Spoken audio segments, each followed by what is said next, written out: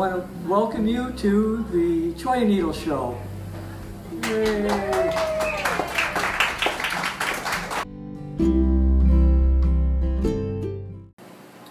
I don't like to kill things.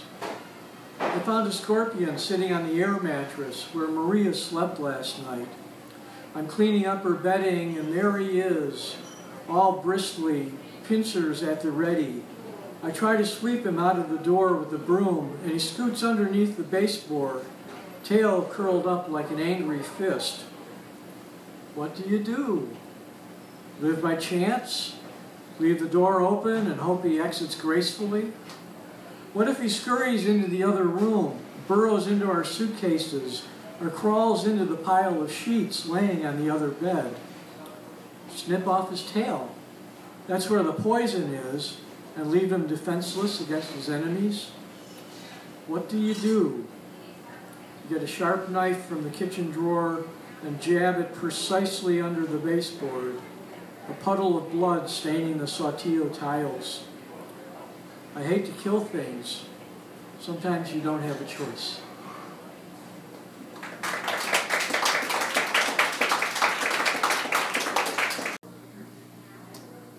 Speaking of the rugby game, this one I wrote a little bit ago. It's called The Rugby Ball. Okay. I'm sailing through the quiet air, watching all your eyes below. As I land, I whisper, "Come and get me." Then, stampeding thunder, the game begins. You will leap for me, scream for me, cry for me, all for me. I've seen you get kicked and bruised. I've even watched you bleed. Scuffed, dirty, yet treated like a jewel. I'm the only thing you want. All this adoration. But I can't help it, I tease. I go that way, this way, then pass through another line of hands, only to be barreled under stalwart post and kissed by grass. I'm stationary for just a moment before I am launched into the air. Later, you hold me for mere seconds before I am carried away by the hands of another. But I know, you always want me back.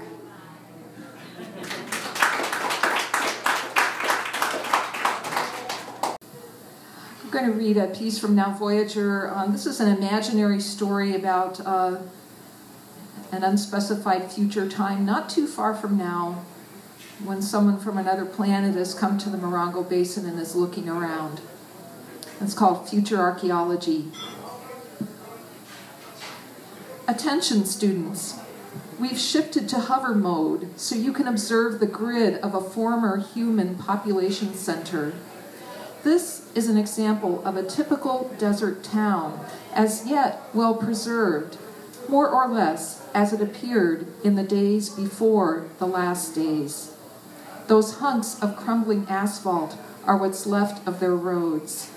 Notice the corridors with downed power poles and transmission lines, when all the power they ever needed could have been drawn from their sun.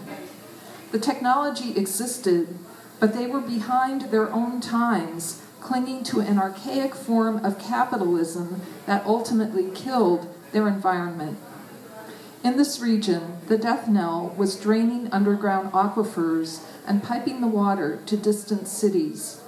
That water was what kept the desert alive. When it ran out, the locals had no choice but to get in their cars and drive away, heading for the coast, where the water wars began. There's nothing here worth further study. We've seen it all before. Fast food signs, big box skeletons, gas stations, junkyards. We'll let the desert bury this town, let the sandstorms do their work, and concentrate on more worthy sites when we return from our home planet. With no survivors to impede us, the work will go quickly.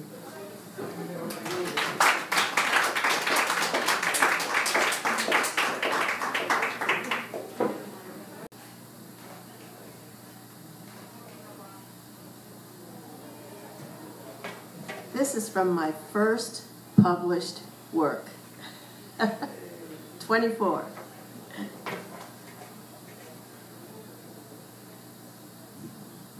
before us.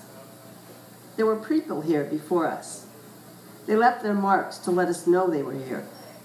Spirals chipped in rock, well-worn footpaths to the water holes, arrowheads and clay pots, baskets sealed with pitch, smooth round holes in granite where they ground acorns and mesquite.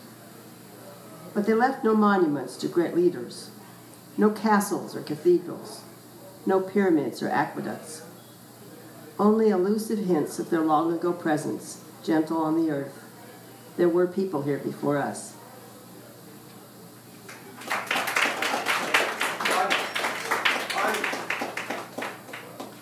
Have you ever wondered why people live in the desert? I'm Dawn Davis, and I host Desert Lady Diaries podcast. It's a weekly conversation with women who found their home in the Mojave Desert. Each week, I talk to women who were either born and raised in the desert or felt called to come here and what the desert means to them. You can learn more about the podcast and listen at desertladydiaries.com.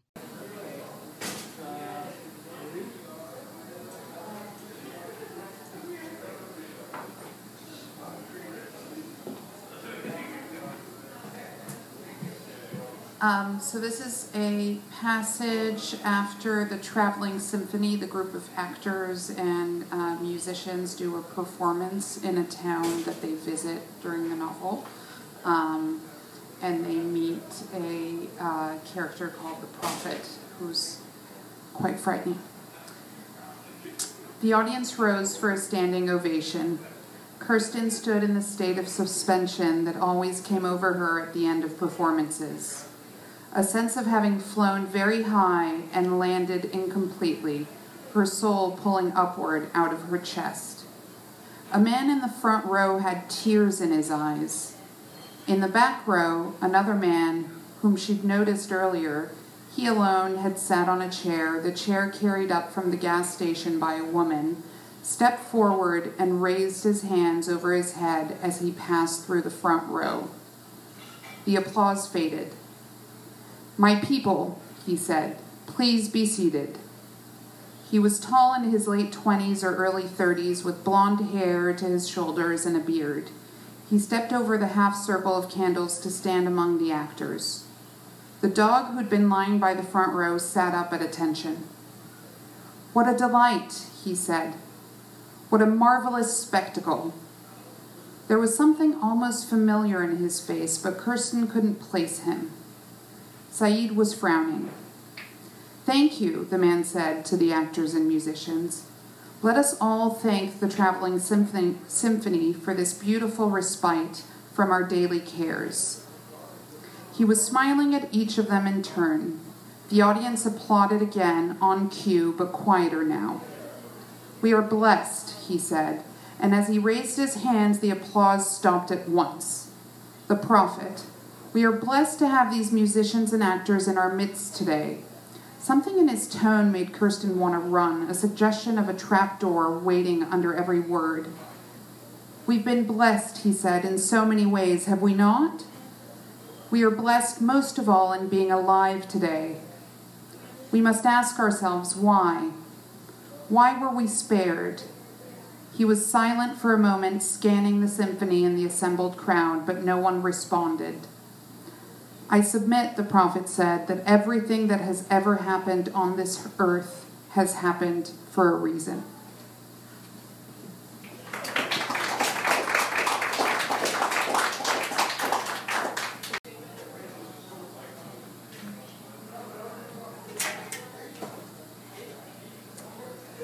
Memories. I'm writing my memoir. It's not that I'm so special, it's that I'm unique among millions. Everyone should write their memoir, for each is also unique among millions. It should be a tell-all. It should be about all the stuff nobody knows about you, all the stuff that went unsaid, was too embarrassing, or too bad, or too gross, or too insulting, or too unkind. Or so exquisitely wonderful it made your heart soar, but there was no one there to share it with. Tell all about the people you loved who never knew it, and why you so resented some and wished them a horrible death. I'm writing my memoir. It's a tell-all. Well, maybe not the unkind parts.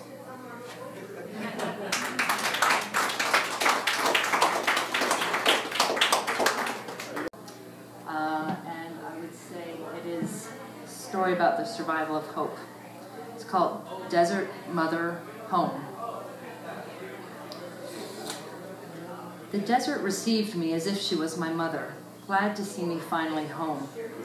I arrived missing my own child, my only child, off to college and his own life. I arrived as a lover unloved. The desert is no pushover. She will punish carelessness or hubris. She will kill and insist it's just her nature.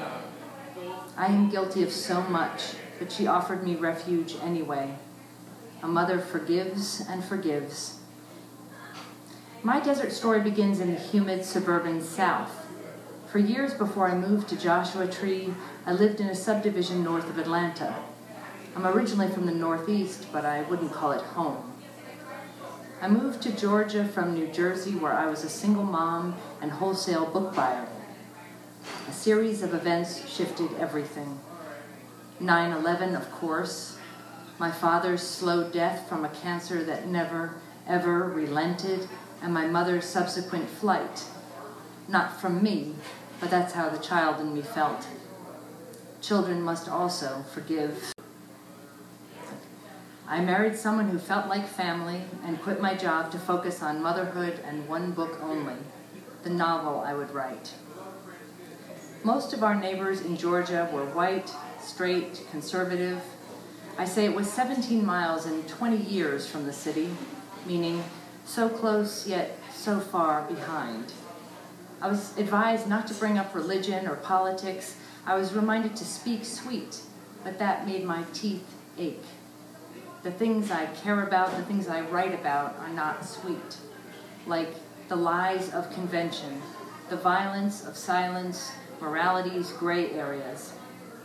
But I didn't want my young son to suffer just because his mom voted for Obama. I did try at first. I made small talk with fellow moms about the weather, as if we'd never studied things or traveled or worked in offices or shops or made anything besides babies. For me, small talk is worse than loneliness. It rained often there, booming thunderstorms, sheets of water that turned the air opaque. Mold lurked. Fungi bloomed across our lawn, which, like me, did not thrive. My son grew up. My husband grew apart.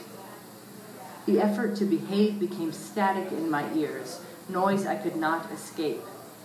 On my writing desk was a mood-lifting happy light, which did not lighten my soul-deep knowing.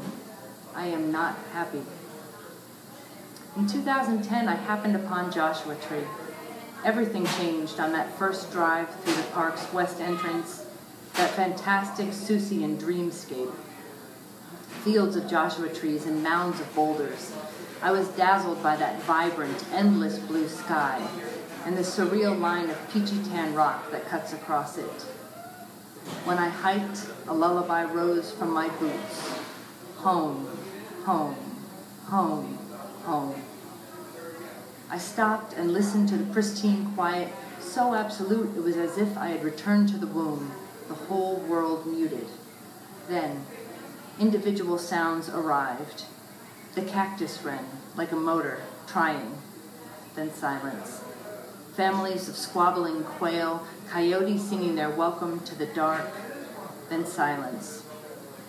In those boulders, I saw a mother, swollen with possibility. I saw her formerly molten state, proof that phenomenal transformation is possible. It is, in fact, natural. I wished for the desert to deconstruct me as it deconstructed wood, leather, steel, and sound. Desert sunshine became my favorite drug, and I came back often for a taste.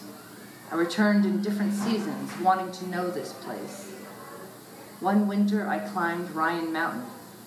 I learned that sometimes bitter wind roars across this desert. I could make friends with it or abandon this stern mother who, I already knew, was no pushover. One hot July, I hiked alone to the 49 Palms Oasis. On the uphill return, I became overheated, disoriented. I knew I would have to save myself. By 2017, I'd written and published my novel. It was not set in the South, but in New York's Hudson Valley, another place I lived, which was not exactly home. By then, my son was 18 and moving into his freshman dorm. My heart swelled with pride, then clutched at the loss of him. I started a new novel, this one set in the suburban South. My words were reluctant. I don't think I wanted to write about that place I did not love. My husband did not love that place either, or me by then. He left for better possibilities, and I planned to do the same. By 2017, many of my fellow moms were finally paying attention. Like women across the country, they marched and canvassed. They said they would turn Georgia not just purple, but blue. I told them I was already gone. I put our house on the market, and then the sky fell. A moldy roof shingle had developed a pin-sized hole, and over time the rain did its worst. One day we had a thunderstorm, and the pressure proved too much. Sodden sheetrock and insulation hung from a gaping, dripping hole like a mouth screaming, "Where do you think you're going?" I stared up through the hole to the gray sky. I was dismantled. My wish came true. I left the South with a life edited down to its essentials. I had few possessions, few people, not much of a plan. Near Memphis, a piece of twisted metal on the highway caught and tore the bumper of my old RAV4, one last test of my determination. I sped on, bumper flapping. Once here in Joshua Tree, I turned my face to the sky and got to work. The dry air roughened my hands like a fighter's, and that felt right. Words poured from me like sunshine.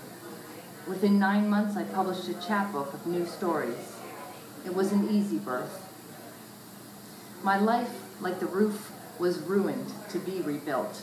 My past lay dead like fallen, skeletonized cholla, but cholla regenerates. New green shoots spring up from dead branches. The desert is a tough mother, yes, but she rewards those of us who are brave.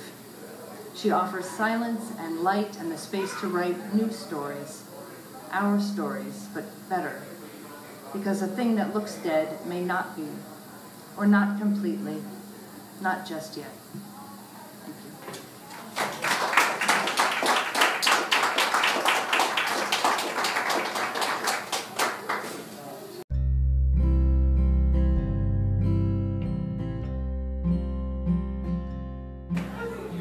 So we survived a month of Station 11, and it's really been a wonderful experience. It's been really great to go to all these different events, and Marie did such a really good job of pulling the communities, and there's multiple communities here. And that's one of the things that we're discovering, that we think we know our community, but there's layers of communities out here, and the Big Read helped us to kind of all come together a bit, which has really been wonderful.